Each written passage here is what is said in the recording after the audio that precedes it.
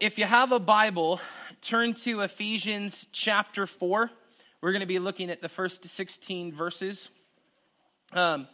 We are in chapter 4 today, and Paul's really shifting his letter. I've said this a couple times where he's shifting and he's talking about different focuses, but this is a unique shift to the first 3 chapters because the first 3 chapters were really focused on what we have in Christ and who we are in Christ, what we have in Christ and who we are in Christ.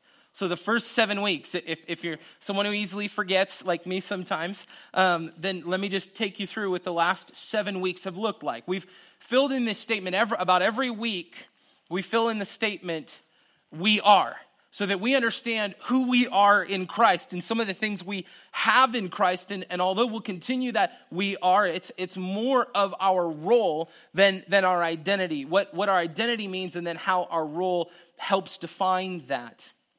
But the first 7 weeks, we talked on these we are statements, all wrapped around identity.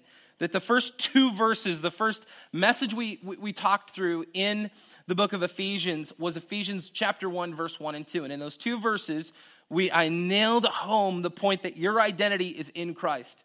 That together we are in Christ. And then the following week, looking at verses 3 through 14 in chapter 1, we talked about how we are blessed. That we are blessed. And then we talked about how we are appreciated. We are appreciated by Jesus. That was a weird thing to think on. Some of us really have a difficult time with that, going, man, it's for the glory of God. Yes, but you are appreciated in your faithfulness. Then we talked about how we are made alive. Our title of our series comes out of that, and how we're made alive in Christ, that we're reconciled to Him, through Him to the Father. How we are fellow heirs, so it's no longer just Gentile over here, Jew over here, and God somewhere in the middle, but we are united together as fellow heirs, receiving the gospel. And then last weekend, we looked at Paul's prayer and how we are strengthened. And towards the end of chapter 3 and verses 14 through 21, how we're strengthened by the power of the Holy Spirit and Christ in us. And now beginning in chapter 4, Paul's really going to focus on how we are to walk in Christ. So Paul's really made a big deal in the first 3 chapters. Listen, before you do anything activity-wise as a believer, here's who you are in Christ. Here's who you are in Christ. Here's what Christ says about you. Here's what God thinks about you. Before you've done anything else, those first 3 chapters are important doctrine and some incredible theology of here's what God thinks of you. Here's the truth about you in Christ. But now in chapter 4, he's going to shift over the next 3 chapters as we look at and we break this down. Paul's really going to focus on how we are to walk in Christ. And what we'll read in verse 15 is that Paul is encouraging the church that we are to grow up in every way into Him who is the head, into Christ. Now, my son is always a great example to me because I'm always seeing examples of him growing up. I'm watching where this kid, he kind of walks like a monkey a little bit, and he just kind of does this waddle thing, and he's learning, he's growing up, he's learning to walk more maturely. He now can take certain toys and actually put them in their proper places, and seeing him grow up. And so there's times where I'm getting to see him growing up, and there's other times where I'm watching him and I'm telling him, you need to grow up. Okay, so there's 2 different aspects of that. I'm seeing him mature, and then I'm seeing other areas where I'm like, dude, that fit was ridiculous. I don't speak Chinese. What's your deal? And this is the point of how I'm getting to see my son in this example. And so really what I think is really important is Paul really tells the church to grow up into maturity and to be a united body. The reality is that not everyone who grows up or grows old grows up. Not everybody who grows old grows up. So there's a vast difference between age and maturity. There's this idea that if you grow older, you are more mature. I don't think so, especially in our world. But ideally, the older we are, the more mature we should be. But too often, I think the ideal does not become the real. The ideal does not become the real. And so what's presented in this is a bunch of problems. This presents itself in problems in our personal lives, in our work lives, in our homes, in our families and all those relationships, and even in our churches. And so these problems in these areas are really caused by an immaturity more than anything else. Really by an immaturity that we see. And so as Paul opens in chapter 4, He's really writing to the church to equip them to be mature in their walk, that they would grow up into Christ. Because if we as Christians, I've said this to you before, if we would grow up, then what would happen is we would become victors instead of victims. We would become victors instead of victims. That's a whole different mentality. That's a whole different identity. That in Christ we are victors, we're not victims. And I think this is really important because God's goal for us as a church family is to grow into maturity as believers in Christ. But there's the problem of maturity, that most churches are filled with spiritual infants. They're not filled completely with mature believers or maturing believers. Often you'll hear statements like "come as you are" or "no perfect people allowed." And I think there's a great thought behind that, a Jesus hopeful approach to that. But the problem of that is we reject the mature where they could speak into those of us that are immature. And so we're saying, well, you have a maturity, but I don't agree with you because I'm immature. And so, well, no perfect people allowed. So I'll exist in my immaturity and you exist over here in your maturity. But we're all together called to grow up into Christ. And I think the problems in our church, we really see the immaturity by what people complain about.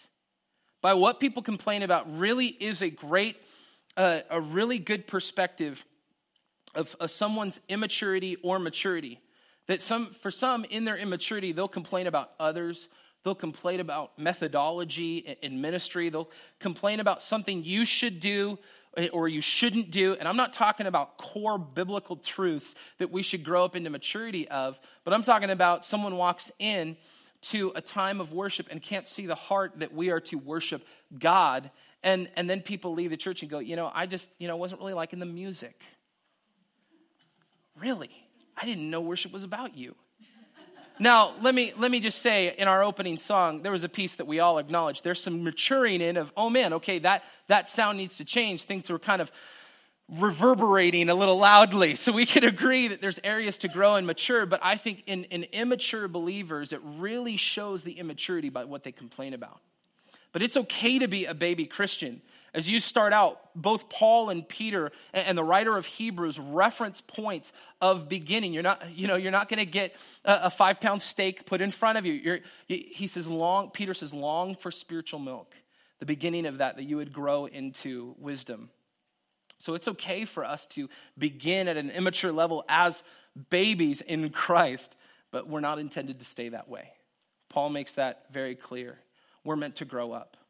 Now, let me say this. Before we get to our text, I think this is really important. In Christ is your identity. Your gifts are your activity. In Christ is your identity. Your gifts is your activity. Your identity in Christ explains who you are. Your spiritual gifts help clarify what you do.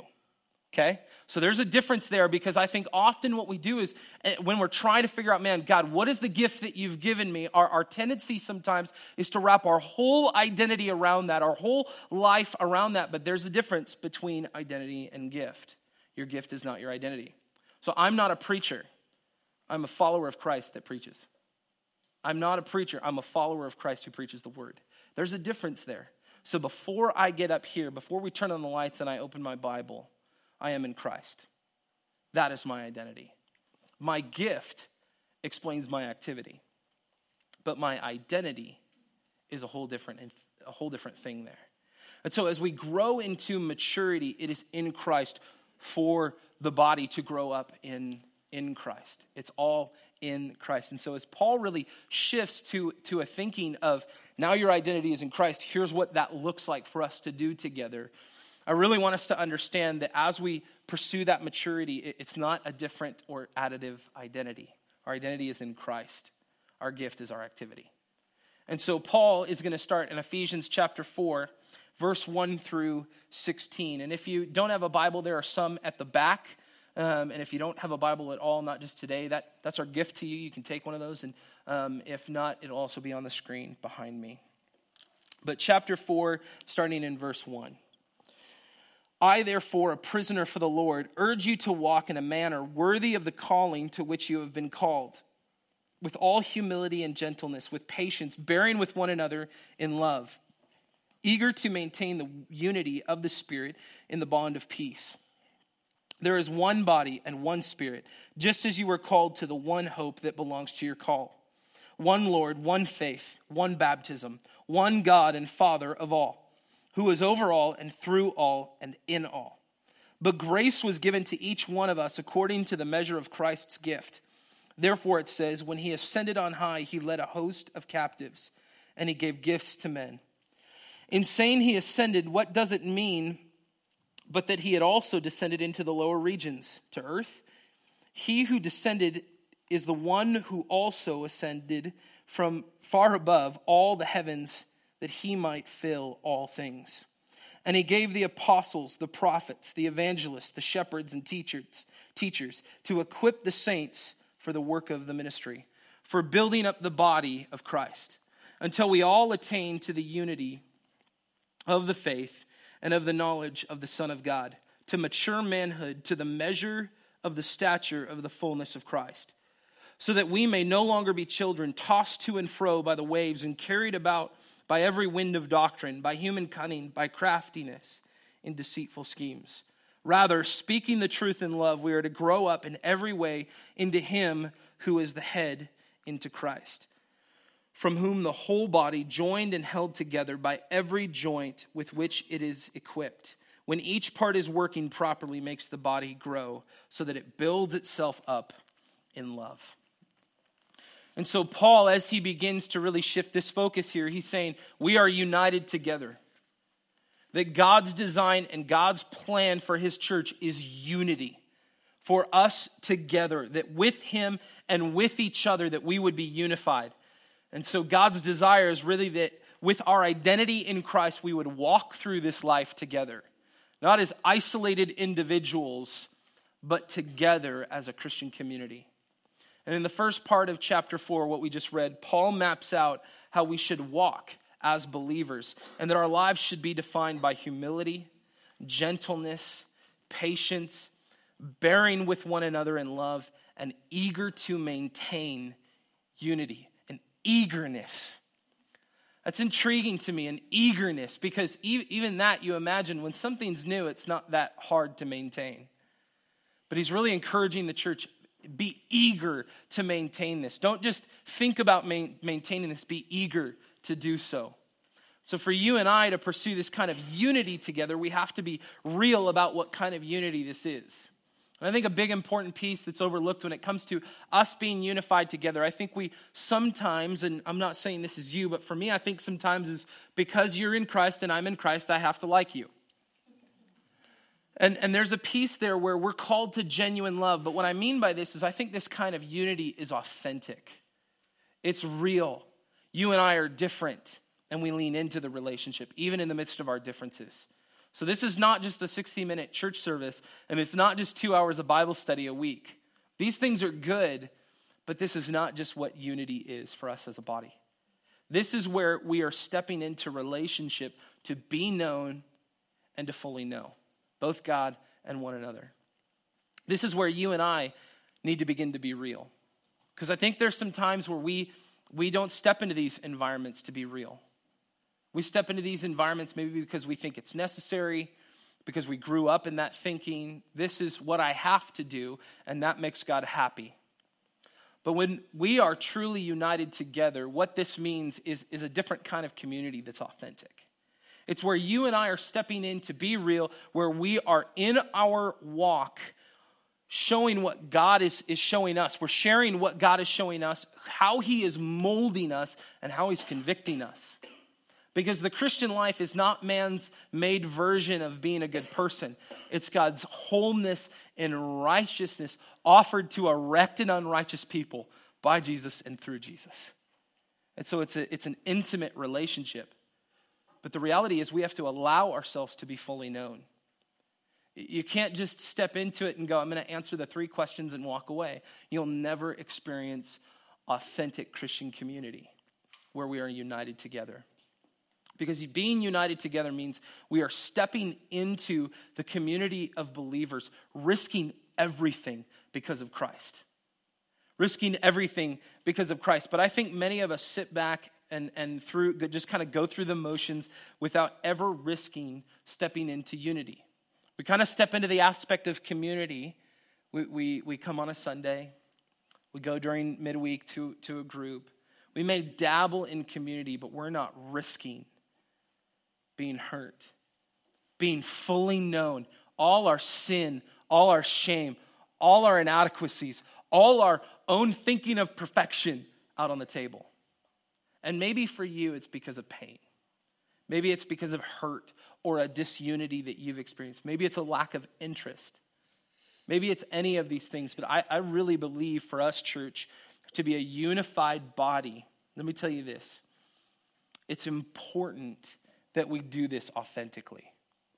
Not trying to fluff up where we're at. Not trying to say, here's how much time I spend in the Word. Man, you should be spending more time in the Word, but being authentic. Here's how I'm wrecked right now. Here's all of my shame. Here's all of my sin laid out in the table. And that doesn't mean that every environment is the safest place to do that. But I think in the body, there's a value to getting together to be known and to fully know. Authentically with fellow believers. But it's much harder to feel loved and to have deep, authentic community if you're hiding. It's near impossible. I would say it's not even happening for you at that point. It's much harder for you to feel loved and to have deep community if you're hiding. And I think what's really hard in that then too is that we create our own ideas of what's going on, of who people are, of how people think, because we're not stepping into real community with them. We're not being authentic and saying, here's what's going on in my life.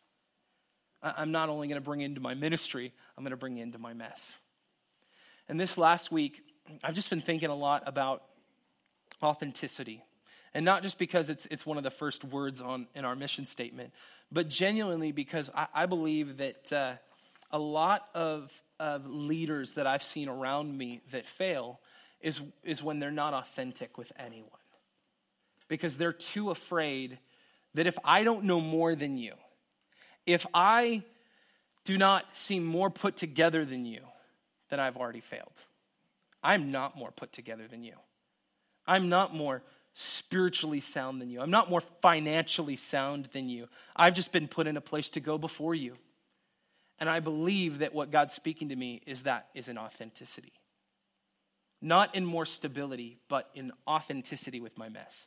And so this last week, I began meeting with another leader, not in a church. He's not even a pastor, but he's a ministry leader outside the church. And I started meeting with him this last Thursday morning. And every Thursday morning, we're going to get together. And we just lay all our junk out on the table. And I will tell you this. Authenticity is one of the most important and one of the most scariest things you will ever do. To sit with someone and say, here's all my stuff. Here's everything that lingers in the dark of my life that I want to bring into the light. Are you pursuing being fully known and fully knowing God and his body? And like I said, that doesn't mean with everyone, but I think getting together and being authentic is important. And so not only is this kind of community and this type of unity authentic, it needs to be authentic, it also needs to be unconditional, loving. One of the key parts of our walk that Paul encourages to grow up into is to bear with one another in love. Now, I think Paul's wording is really important here because he doesn't say carry one another. He says bear with one another. Bleed with one another. Don't carry these things for that person. Walk through these things with that person. So Paul's not suggesting to let fellow believers walk all over us. But it does mean we treat one another different and we view one another different. Because this is the commandment that Jesus gave. In John 13, verse 34 and 35. He says, A new commandment I give to you, that you love one another just as I have loved you. You also are to love one another. And then he says this, verse 35, very important. By this commandment, by this action, all people will know that you are my disciples, if you have love for one another. So you may have all the right answers. You may have all the right practices, but do you love God's church? Do you love God's church? See, this new commandment is a new way of living and a new way of walking. And I think sometimes what I have this sense and this conviction of is sometimes I walk through my Christian walk with an additive of this new commandment. But Jesus says, this new commandment I give to you, I want you to walk in this. Everything you do, I want you to love others. I want you to love me and love them. All people will know that you are my disciples, not by your theology, not by your Bible study, not by the big words you can rattle off that no one knows how they came about, but if you have love for one another. So this kind of unity is unconditional. This is where our lives should look really upside down and sideways to non-believers. Because if it makes sense, something's wrong. If our lives make sense to non-believers, I believe something is wrong there. That you and I are not called to a life that makes sense. That how we vote, I don't talk about politics, but I'm just saying how you vote should look different than how a non-believer votes. How you go about your living day to day should look different than how a non-believer goes about their day. And I'm not saying you shouldn't drive a car that will get you from point A to point B, that you should have a crappy car and live in a smaller home than you do now. I'm saying think about the way you live. Think about those. Don't approach that by guilt, but by conviction. Is what I do bringing glory to God? Is my life making sense to those around me, or does that not make sense at all? See, Paul really, really hammered home love a lot throughout all of his letters. And we know that one of the most popular ones where he maps out is in 1 Corinthians 13. And I think this section alone, really by these two lists of what love is and what love is not, really helps us define how our lives should look a little upside down. Because the love is list that Paul gives us is being patient, kind, rejoices in truth, always protects, always trusts, always hopes, always perseveres, and it never fails. And love is not, he says, envy, boastful, proud, rude, self-seeking, easily angered, keeps a record of wrongs. Love does not do this, and love does not delight in evil. And you may think, well, I don't have a witch's thoughts, but I think sometimes we delight in evil. If we just wish that person would get what's coming to them, it's pretty evil.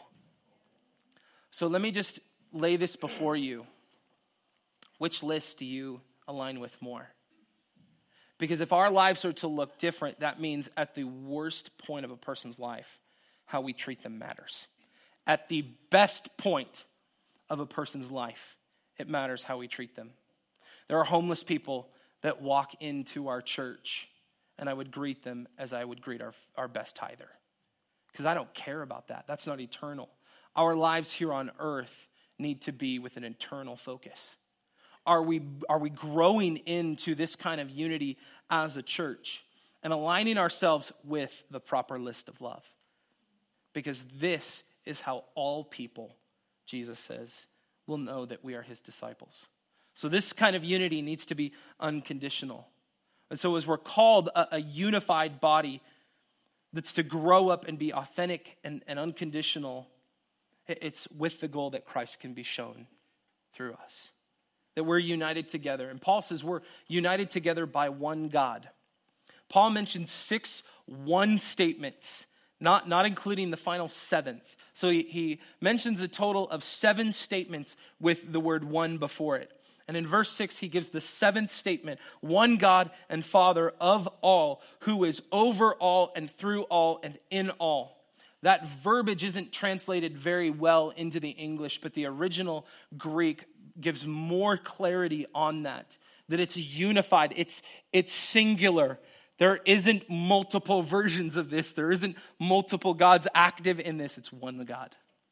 And we see the Trinity acting in this, but it's one God.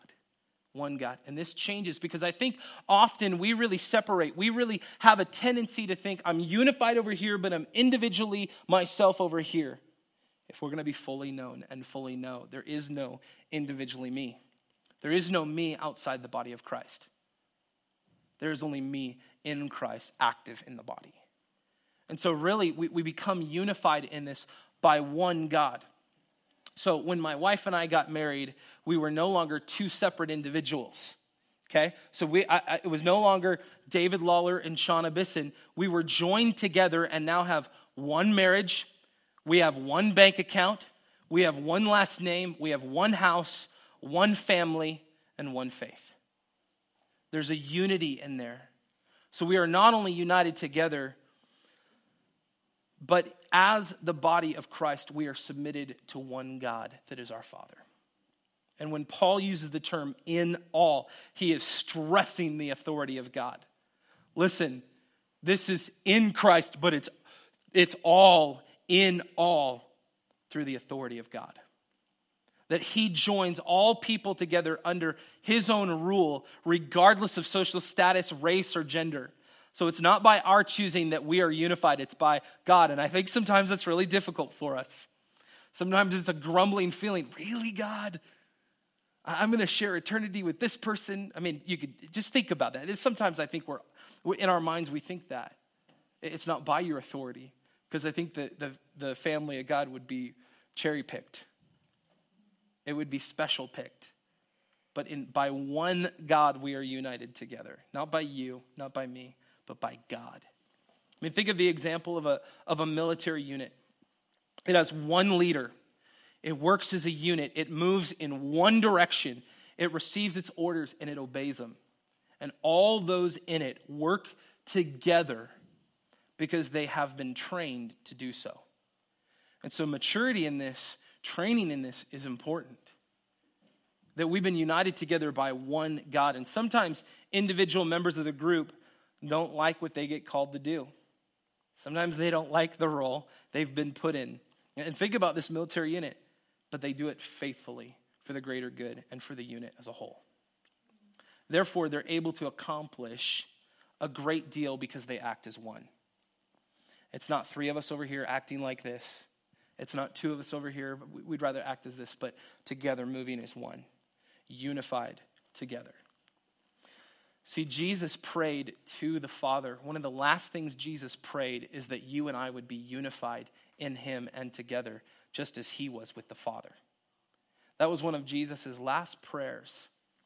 In John 17, verse 22, the prayer known as the high priestly prayer, Jesus says, "The glory that you have given me, I have given to them, that they may be one, even as we are one." That they may be one, even as we are one.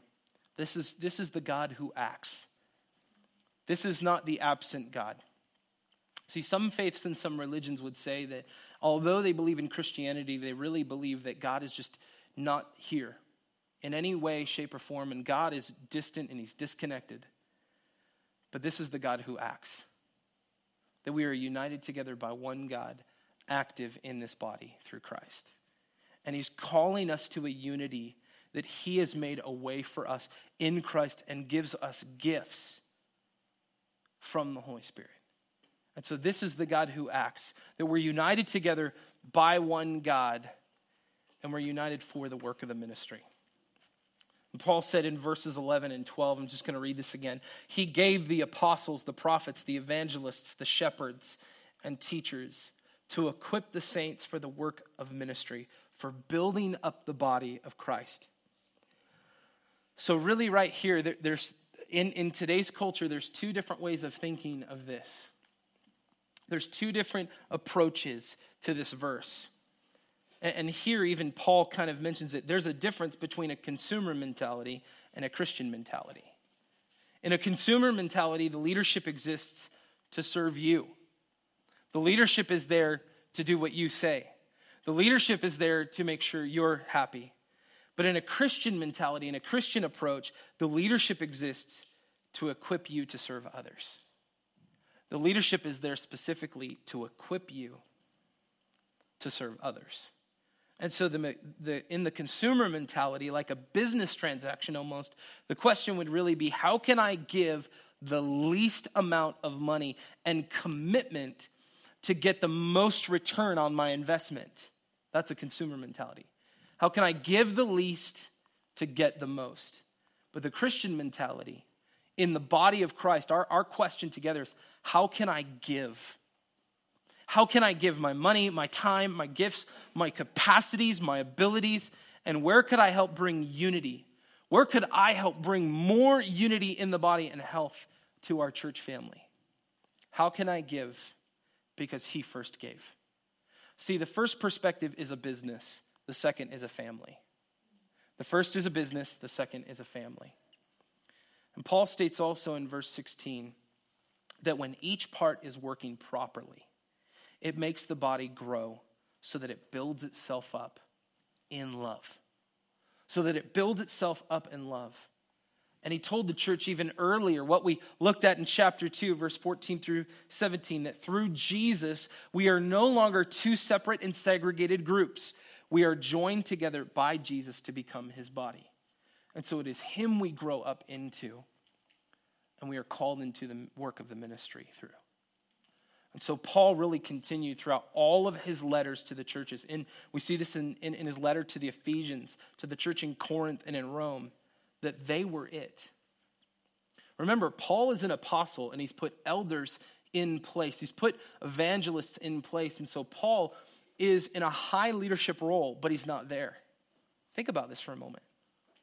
Paul's one of their pastors, but he's not there. They were it.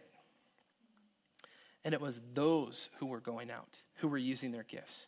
Not just the pastors, not just the teachers, not just the prophets. They were it.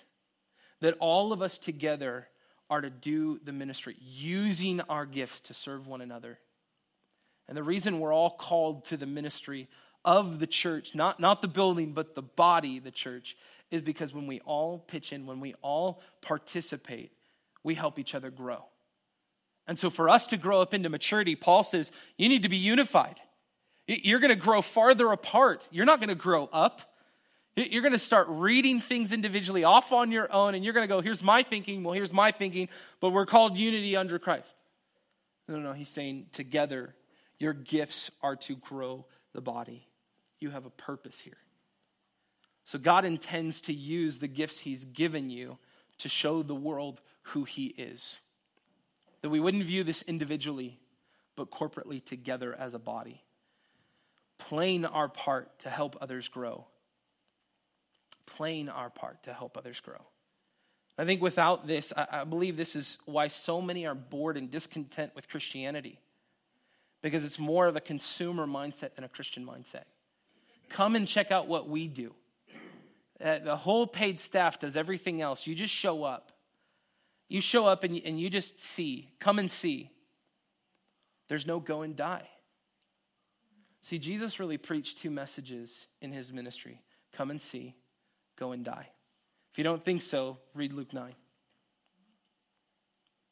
That if we want to follow him, we must pick up our cross and follow him daily. That there is come and see, but all of us together doing the work is, I have died to myself that Christ would live in me. So it's no longer I who live, but Christ in me. This is the kind of body that God desires to create in Christ. But I think our struggle is that we don't understand God's got a role for us to play. I think some of us struggle wondering, what am I supposed to do? And so in that struggle, I think sometimes we tend to uproot ourselves from church to church, from community to community, and never giving ourselves the opportunity to grow in a deepened relationship in the body. So as you leave this weekend, as you leave this morning, and you reflect on all that I've said this morning, I really want to challenge you and encourage you to ask yourself one question. To ask yourself this one question. Am I working to build up the body and be the church? Am I working to build up the body and be the church? Am I stepping into authentic community where I'm risking being fully known and fully knowing? Now, for some of us, I think part of our difficulty is we don't understand how God shaped us. We struggle to understand the gifts that God's given us. And one of the great resources that I've always loved to use, it's not the perfect form, it doesn't replace Scripture, but that it aligns with Scripture and gives some clarity, is a shape packet is what it's called that we use. And if you want to use that, I'd encourage you to look on our website. It's there on that page, and if you go to swctk.com/shape, there is a shape packet on there that will walk you through understanding some of what those gifts are that you may have. And it shows you a complete outline of all of those gifts in Scripture. And so if you're someone who wants more clarity, man, what are the gifts? What do they do? What's the purpose of that body together? I'd love to resource you with this. And we can even have a printed form available next week. But if you go to that link will take you to that document where you can really do that test. That was one of the tests that I took a couple years ago that really began to challenge me, where I stepped out of being a worship leader and a creative type, because my test did not come high in administration and it didn't come high in creativity. It came high in leadership, shepherding, and teaching. And I just asked, what the heck, God? And I led one Sunday and I didn't tank it. But I clearly heard the Holy Spirit say, David, it's time to put your guitar down and pick up the word. So when you ask yourself, am I working to build up the body and be the church? What is God calling you into? Maybe that's the new question. What is God calling you to step into? What is he calling you to step into? Let's pray.